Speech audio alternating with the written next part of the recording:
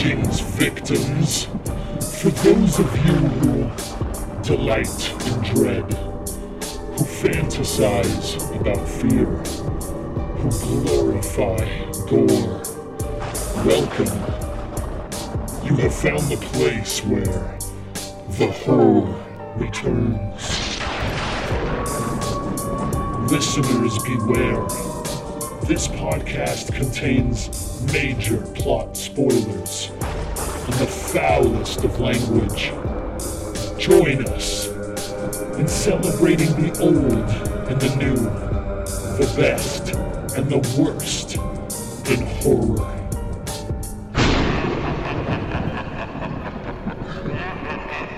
Greetings, listeners. You have found The Horror Returns, but not just any episode of The Horror Returns. This is a very special part two of a two-part interview that I conducted with my real good friend Jack Falvey from Binge Media. How's it going, Jack? Oh, it's going great, man. What a great interview. Yeah, that was a lot of fun, man. We interviewed David Gregory, who is the director of a number of documentary films. The one that caught our attention was Lost Soul, which was the film about Richard Stanley's, I guess you would say, failed attempt to make the island of Dr. Moreau. That probably would have been better than the finished product. Would you agree? Probably.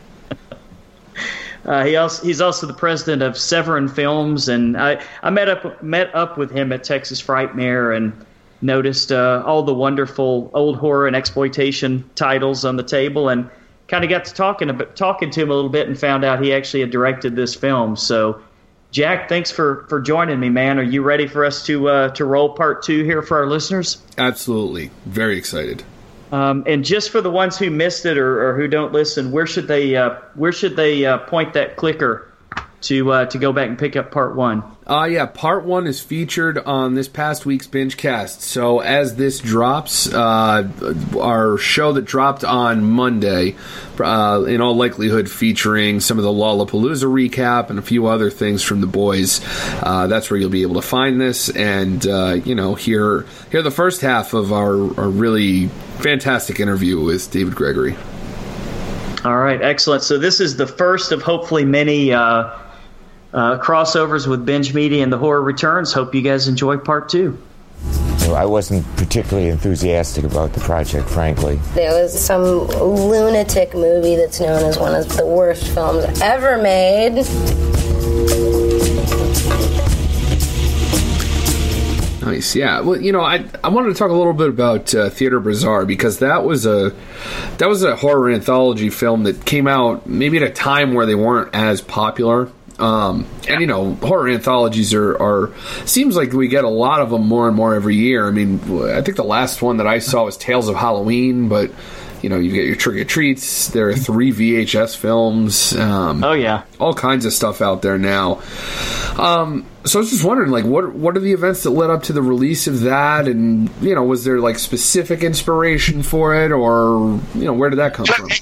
It was exactly that there hadn't been many horror anthologies in recent years. I think Trick or Treat was actually before Theater Bizarre, but Theater Bizarre, like a lot of the ones that have come about since, was a multi-director anthology. Mm-hmm. Right. And there hadn't been that many of those. They did exist, but there hadn't been that many of them in the years previous.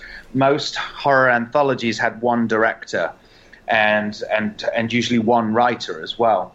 Right going back to Waxworks in the German Expressionism film, and right up until the 2000s, it was usually just one director. But it came about because I was festivaling my first feature, Plague Town, and I was at the Boston Underground Film Festival with Kareem Hussein, and we were just talking, bitching like filmmakers do about how hard it is to get a feature off the ground and stuff like that.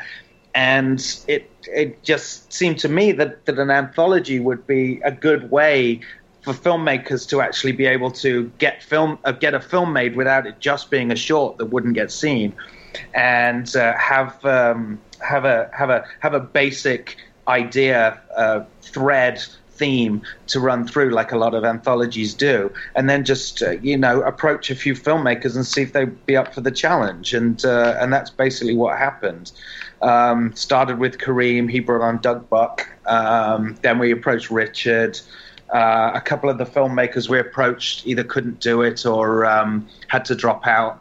And then, once we got the whole package together, I actually got better directors, higher profile directors together than I thought I would get, because really it was an excuse for me to be able to make another movie as well.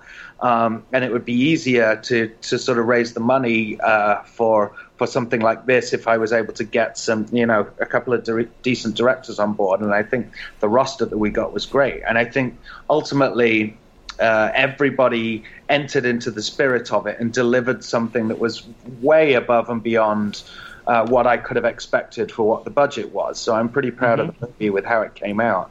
And then, and it seemed like very soon after that, a lot of anthology movies were happening with the same kind of model. And I'm not saying it was my idea that anyone took. I'm saying that it was more kind of the climate for filmmakers at the time, that it was getting harder and harder for them to get features off the ground. So it seemed like approaching filmmakers to contribute an anthology meant that they're not taking 3 years out of their life.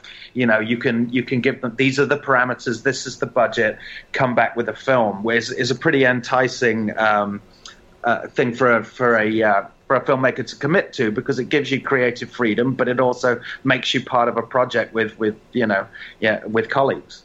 Yeah, it's a match made in heaven, basically, for the format that it is.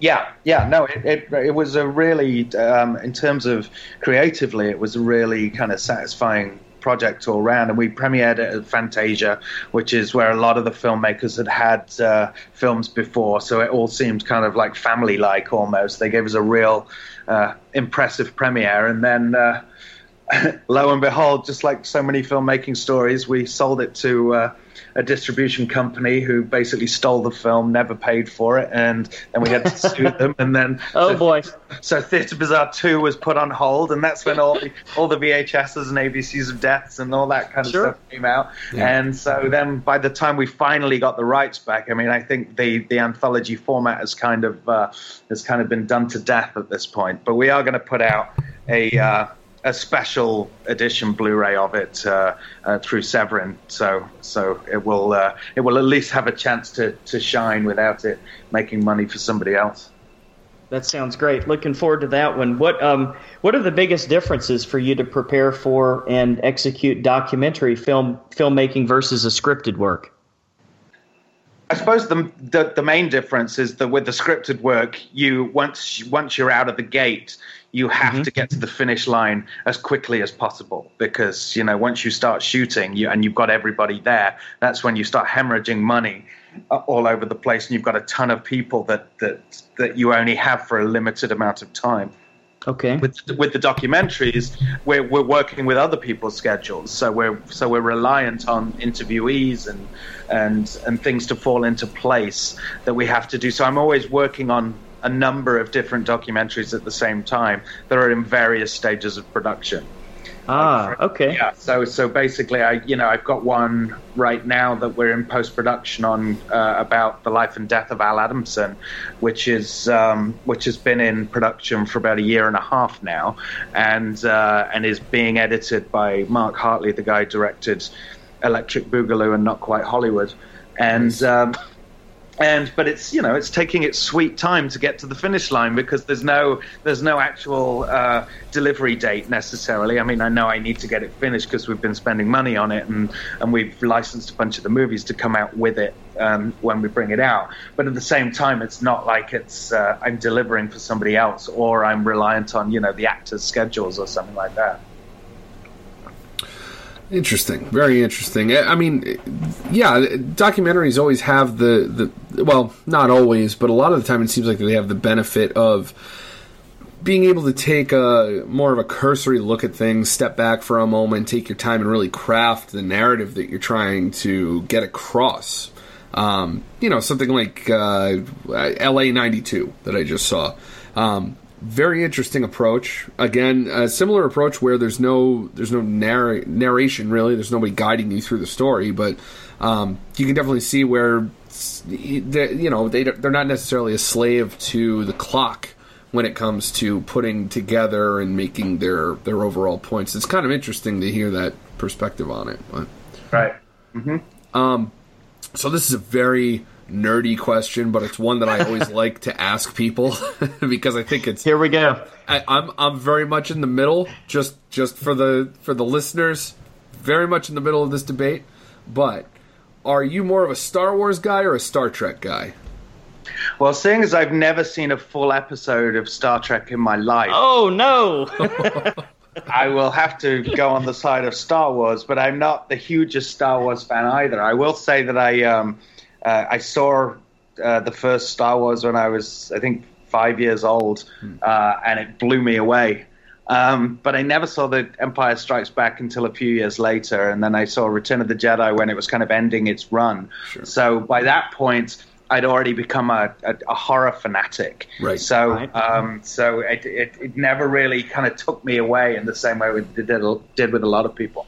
Gotcha. Right. Interesting. Didn't pop up on the radar the same way The Exorcist did. No, exactly. Well, although I have a beef with The Exorcist as well, because not being Catholic, I don't find it nearly as scary as a lot of people do. I was much more a Texas Chainsaw guy when I was a kid. Actually, Okay. that kind of leads to a different question that now that I think about it. So, what are like when it comes to horror films? Do you have a couple that are real benchmarks for you that you sort of look at and you say, yeah, like that's perfect. Like I want to emulate that, or just some general favorites? Yeah, I mean, Texas Chainsaw and Dawn of the Dead were the ones that really stuck with me when I was a youth. But having said that, the day that I saw Texas Chainsaw Massacre, I was watching it with my business partner Carl when we were in school together. I guess we were probably 9 years old or something like that. And I remember we were pretending to play chess in the living room. So if our parents walked in, that's what we could say we were doing. Whereas we were watching Texas Chainsaw Massacre, and also on that very same day, Jess Franco's Bloody Moon, which is a movie which is a movie we've brought out on Blu-ray through Severin, which is a very important movie to us because we thought those two movies were the best movies in the world. Now, as time has gone on, I've sort of realized that Texas Chainsaw Massacre is actually genuinely one of the best movies ever made, and Bloody Moon is kind of like a fun slasher. But certainly those were both very landmark movies as far as I was concerned. But I mean, there's any number of them as life has gone on. I mean, when I saw Twin Peaks: Firewalk with Me in 1992, I thought it was just the best thing I'd ever seen and ever will see. And I was just watching it again the other night, and I still think it's a masterpiece. But yeah, and Zombie, as it's called here, it's called Zombie Flesh Eaters in England, was one of the first, I think it was the first gore movie that I ever rented when we got a VCR when I was a kid. And I just rented it based on the cover artwork. And again, it was the cut version in England, but I still thought it was an absolute masterpiece. I couldn't believe how impressive this movie was. And a lot of it was to do with the atmosphere and the makeup. Less to do with the actual splatter because a lot of that stuff was cut out of the UK version. But once I got to see the uncut version, which came out a couple of years later in England, obviously it was even better. But that also was a pretty major landmark movie. And Suspiria, the same thing. When I first saw Suspiria, I was just the noise and the beauty that accompanied the outright violence was something that was really impressive. Oh, that Suspiria score still gets under my skin. That's an amazing score. Yeah, but now things change. Like nowadays, I'm more inclined to put on Phenomena than I am to put on Suspiria. So who knows why our tastes are attracted to one thing over another over time. Sure. Well, David, I met up with you in Texas at the Frightmare convention last month. I'm curious how often you make it to Texas because there's actually a cult classic convention coming up, 29 September through the 1st of October. You might be interested in. Oh, really? Yeah, it's going to be in Bastrop. I'm looking at the website. They're going to have most of the family from the original Texas Chainsaw Massacre in attendance, and a number of people from Part 2 as well. Oh, well, that's cool. I mean, I love Texas. Obviously, it's got, Texas Chainsaw Shocking Truth was my first feature documentary. I was mainly shot in Austin. And, I've been to Fantastic Fest and the Draft House a couple of times with my with work that I've done.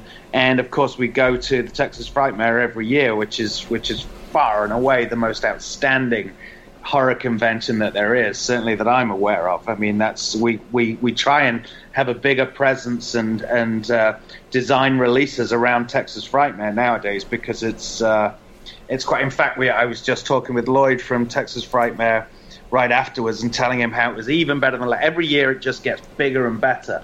And next year we're working on bringing a guest who is over from Europe, who is connected to a couple of the movies we'll be putting out next year. Obviously, I can't say who it is at this point, but that's for Lloyd to announce. But it's something we very much look forward to every year. All right. Well, that does bring us to a final question we want to ask you. What do you see as the future of Severin Films? Are there any upcoming projects that you're free to talk about at all? Yeah, so I've got the Al Adamson documentary, which is pretty fascinating. I don't know if you're familiar with Al Adamson, but he made a lot of very low budget horror and exploitation movies in the 60s and 70s, like Dracula vs. Frankenstein, Satan's Sadist, Blood of Dracula's Castle, Naughty Stewardesses, Nurse Sherry, and he basically retired from filmmaking in the early 80s, but unfortunately is more famous now for being known as the guy who was murdered by his handyman and buried underneath his jacuzzi. So then this all happened out in Palm Desert, not far from here in LA.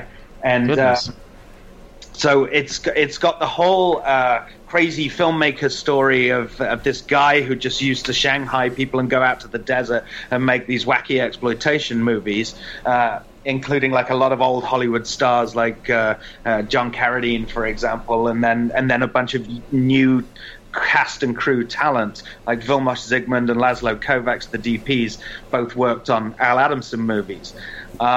But then it takes this left turn in the last act into this kind of true crime drama, which is an area which I haven't really explored before in my documentary work. So I've been interviewing a lot of kind of witnesses and people who knew him not from the movies but from that life after he retired, and also a bunch of police and the DA and doing a fair amount of investigative stuff to figure out exactly how it went down. So that's pretty cool. So that should be finished. I don't know. Hopefully in the early fall that will be finished and ready to go and ready to show at festivals. And then I also shot another feature documentary on Dark Shadows, as I mentioned, and that's for MPI. That one's the closest to being finished. And then thirdly, the third feature documentary I'm working on is called Enter the Clones of Bruce, which is about all those fake Bruce Lee films that came out after Bruce Lee died. Oh, for sure. Yeah, so basically once Bruce Lee died, here was this guy who became the biggest movie star, the first Asian movie star who made such an impact across the world, all of a sudden drops dead right before his biggest movie came out. So there's this massive gap in the market. Finally, the Hong Kong industry thought, okay, let's make movies for the international market that are action movies, and they lose their biggest star. So all of a sudden, and also when Bruce died, of course, it was quite well known that he was in the middle of making a movie. So all these movies came out that were either kind of fake biopics or fake sequels to his movies, Fist of Fury 2 or whatever, or Exit the Dragon, Enter the Tiger. And then there are just like wacky ones like the Clones of Bruce Lee, where a scientist gets some of Bruce Lee's blood and makes a bunch of Bruce Lees to go and fight the triads, or The Dragon Lives Again, where he's in purgatory and he has about to go to hell and he has to fight like James Bond and The Man with No Name and Emmanuel even and Popeye. Oh my goodness! Wow, how did I miss this? Yeah, exactly. So there's a ton of them, and there are 4 key fake Bruces, and so far we got 3 of them on camera. One of them is refusing to participate, which is really annoying.